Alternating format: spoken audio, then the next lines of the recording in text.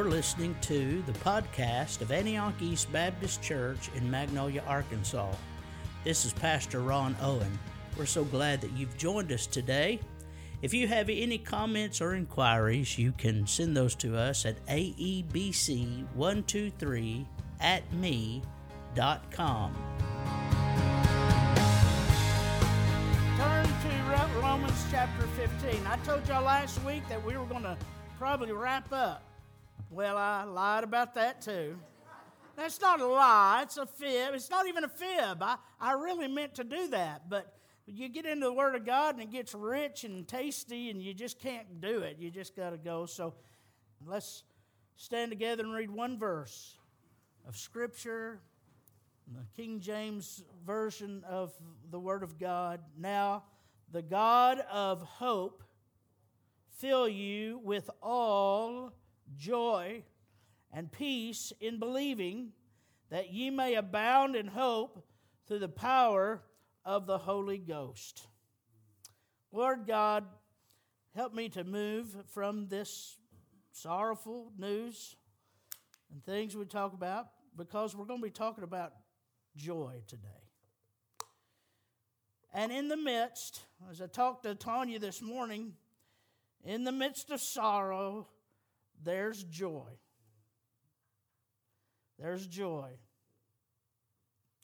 I can imagine that she is in heaven singing with Mr.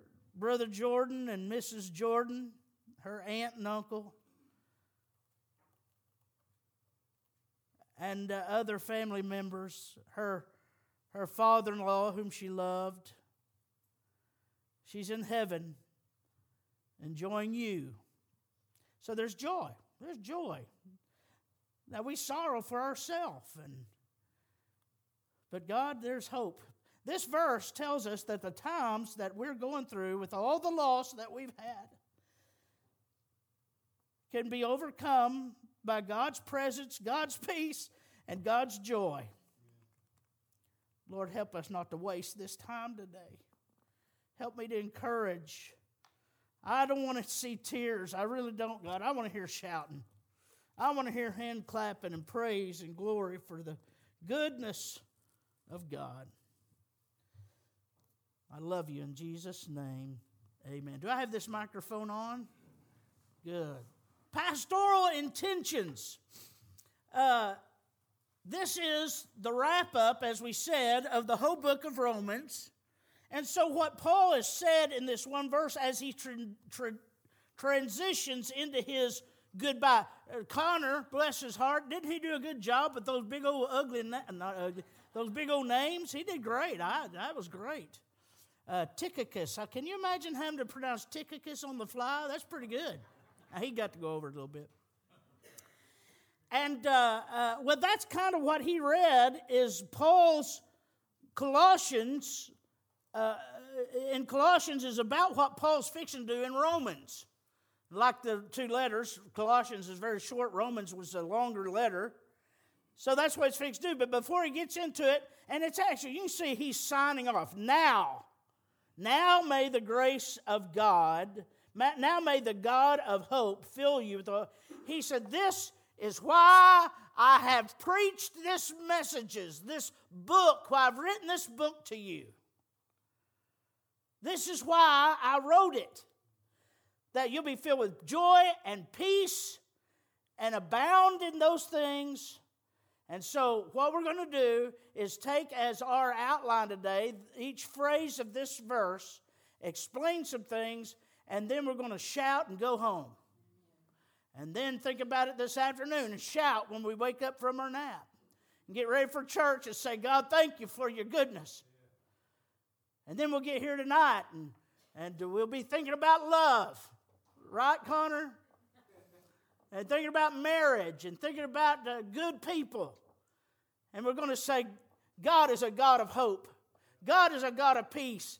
God is a God of love and joy. Amen? That's my intention, is to fill us with that today. May the God of hope, this phrase, may the God of hope. Isn't that amazing? God, this is what the world thinks. This is what we think too much. This is what we think too much. God is not the God of judgment. Now, He is a judge. He will judge all those. But for you and I, now listen, folks. Listen, I don't know if you need to hear this or not, but if you know Jesus, all wrath for sin has been taken away. That's why all this guilt preachers put on us all these years about we'll be standing at the judgment, and when He casts people into hell, we'll be off to the side weeping because we didn't tell them about Jesus. That's not true. That's not going to happen. Why? Because that sin of disobedience, maybe, was covered and is gone in the blood of Jesus. Therefore, there is no wrath reserved for us. Listen, you could cuss from here till Wednesday. Now, I don't think a Christian's going to probably last that long cussing. But if you're a Christian and you get on a bad streak and you just get bad and you go a day, a week, a month, I want to tell you something. You're as loved and received and accepted by God as you have ever been, or as much as you ever will. I'm telling you, I want to dance, and I have no rhythm. So I'll just act silly. There is therefore now no condemnation. No condemnation for those who are in Christ Jesus. How many of you in this building are in Christ Jesus? Raise your hand high and raise it quick. Amen. All right. Praise God. Then there's no condemnation for you. Right? Now I tell you, Brother Jack, he's got a mean streak in him. And he may get mad at me and condemn me. And I'll tell you what, if Brother Jack gets mad at you and looks down at you, probably you deserve it. Because he's a good man, right? Right. He is a good man, but let's say he had to look down at us and get on to us for our sin. Now, I'm not saying God doesn't get on to us for our sin. Yes, He does. But here's the thing about it. You don't have to pay for that sin. He may condemn it. He may, and by the way, we shouldn't be condemning anybody. We don't have that power, right? You may condemn me for my sin, but I want to tell you something. You don't matter. You know why? You're not even in the jury. You're not even in the jury. The judge and whatever jury is behind the judge in heaven, when March 3rd, 1976, when I trusted Jesus as my Savior, God, the only judge, looked at me and declared me not guilty. Not on the basis of my goodness. Not on the basis, listen, by my goodness, you know I would have never made it. Now, by my looks, thank you. Not even my wife said amen to that. Let me tell you why God declared me not guilty. Because when I trusted Him by faith, Jesus gave me His righteousness. Whew. I even got past the first line of my introduction. This may be a 5-part series. Who knows? Anyway, this is a prayer. This is a goal of pastoral preaching. May the God of hope, I'm praying that the God of hope will give you hope, give you joy, and give you peace. That's a sermon. I guess I could say amen. It is the revelation of Paul's intention for the whole book. The vocabulary of Christianity. Listen, here's the vocabulary of Christianity, of most religion in this world. I want to tell you, I grew up in an independent, I've told y'all that. And they told you, they had, every week had invitation time and the altar call and all that, which I'm not against, by the way. I want you to think, it's just that nobody ever came much, and so we've quit doing it as much as we used to. But I want to tell you, there's nothing about having an altar in the church. There's nothing about mourners' benches in the church. This was something that was invented in the 1800s in the revivalist type deal. Listen, I've seen too many people come and make decisions at the altar and changed them on Monday morning for me to get excited about people in the altar.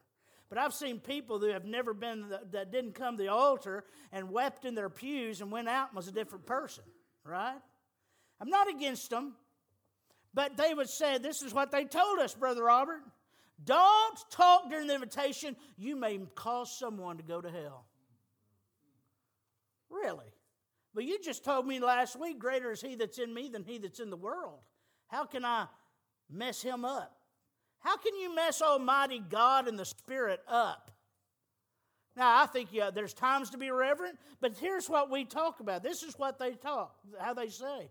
Reverence, shamefacedness, lowliness, quiet reflection, patient suffering. And although we have seasons of all these things, right? I mean, there's a time to weep and there's a time to laugh, though. There's a time to cry and mourn and there's a time to rejoice. I want to tell you, I don't believe you ought to come into the church all the time quiet and dignified and like a funeral service. I just don't think that. You read the Psalms. Read the Psalms. Shout unto the Lord, what is it? Clap your hands, all you people. Shout unto God with a voice of triumph. You think that, clap your hands, all you people. Post domino mementos. Clap your hands, all you people. Shout unto God. Not too loud now. No. That's like, it says, get so moved by God that you clap your hands. It's a natural reaction. Go to a ball game and watch people.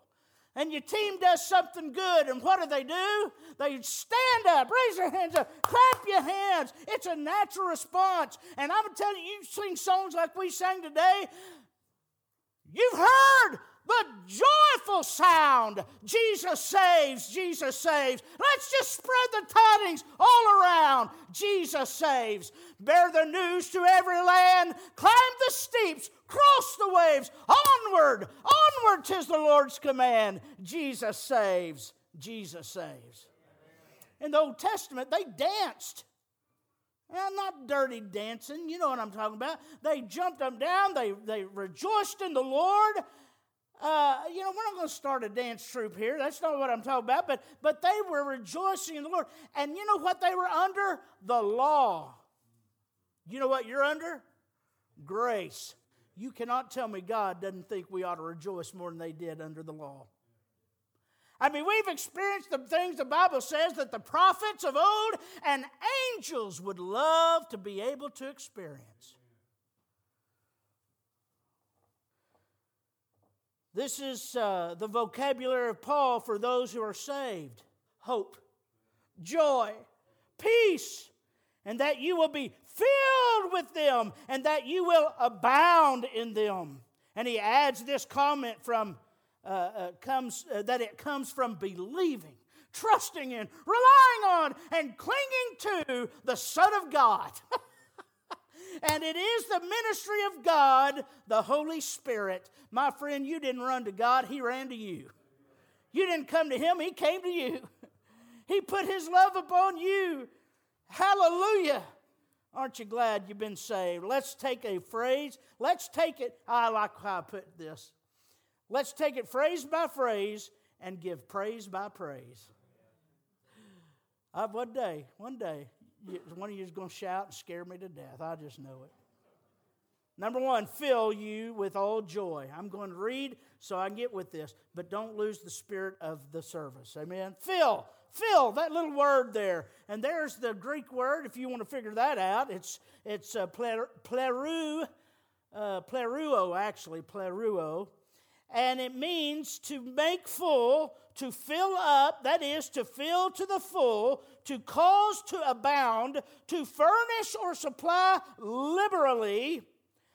I abound. This is how you would say it. I abound. I am liberally supplied. It means fill it to the brim. Fill it to the rim. Fill it to the... What is that? Fill my cup, Lord. I lift it up, Lord. Listen, He does. You ought to be filled with joy and gladness and peace, knowing that your sins have been taken away and the righteousness of God has been put to your account. And that you're going to, as she sang about this morning, heaven. If I were to ask you, and I did this Wednesday night, so you Wednesday night people don't talk, and my Sunday school kids, you can't talk because we did Sunday school. If you were to describe heaven, I guarantee you not one of you could give me one one aspect, not spiritually, because that's what they try to do Wednesday night, well, Jesus is there. Well, of course he's everywhere. That's what I'm talking about. But I'm talking about, what do the trees look like? What's the river? You cannot give me one physical aspect of heaven. Not one of you can give me one. Somebody shout one out. I said Wednesday night people can't be a part of it. Oh, that's right, he wasn't. You heard that from Miss Melinda. Okay, besides Mickey Williams and the Wednesday night crowd, name me some more aspects of heaven. No, not loved ones. That's spiritual. You're right. Your loved ones that are saved are going to be there. That's true. They are there right now if they've passed away. No, I'm talking about the streets. I'm talking about the walls. I'm talking about the mountains. I'm talking about tell me something the Bible says about heaven.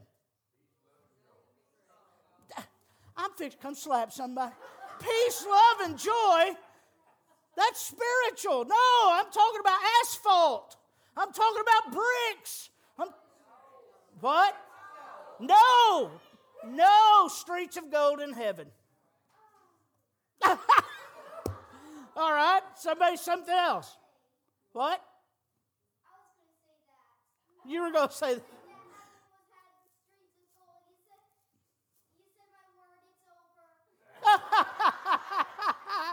All right, most people say streets of gold, gates of pearl, pure gold, a river of life, all this. Do you realize that is a description of just one city in heaven? Says nothing about the countryside.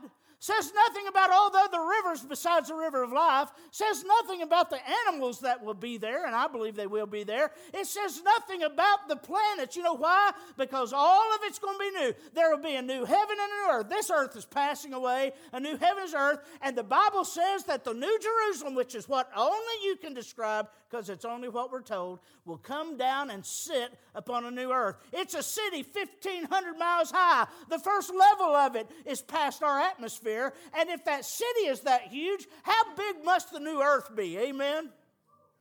Come on! I heard that. So yes, there's streets of gold, there's gates of pearl right now in heaven because it's in that city being prepared for you and me, but we don't know. Hey, listen, how many of you'd rather go spend vacation in the middle of the city? I mean, just get you a chair and relax in the middle of Dallas, Texas. Or how many of you rather go get you a chair and sit in the middle of the countryside? Or on a cliff overlooking all the mountains? Well, see, that's got to be on the new earth, and we haven't even been told about it yet. That's why he said, I'm about to get excited. The half has never been told. I got glory bumps on the bottom of my feet. A couple of them on my teeth. Isn't that good? The word joy calls about. The word joy. Let me read you a few verses about this.